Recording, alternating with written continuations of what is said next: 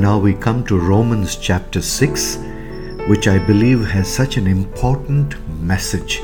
In fact, I would say the most important message for our spiritual living. And I'm reading from the New Living Translation. Well then, should we keep on sinning so that God can show us more and more of His wonderful grace? Of course not. Since we have died to sin, how can we continue to live in it?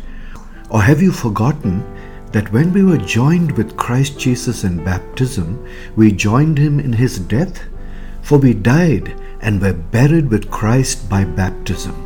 And just as Christ was raised from the dead by the glorious power of the Father, now we also may live new lives. Since we have been united with Him in His death, we will also be raised to life as He was. We know that our old sinful selves were crucified with Christ so that sin might lose its power in our lives. We are no longer slaves to sin.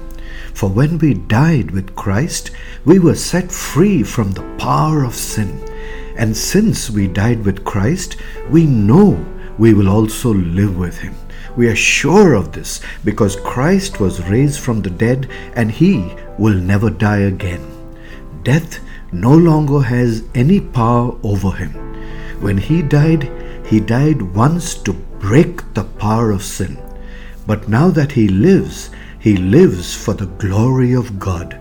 So you also should consider yourselves to be dead to the power of sin and alive to God through Christ Jesus. Do not let sin control the way you live. Do not give in to sinful desires.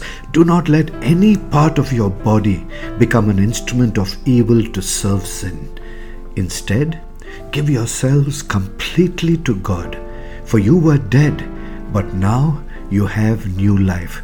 So use your whole body as an instrument to do what is right for the glory of God. Sin is no longer your master, for you no longer live under the requirements of the law. Instead, you live under the freedom of God's grace. Well then, since God's grace has set us free from the law, does that mean we can go on sinning? Of course not. Don't you realize that you become the slave of whatever you choose to obey? You can be a slave to sin, which leads to death, or you can choose to obey God, which leads to righteous living. Thank God.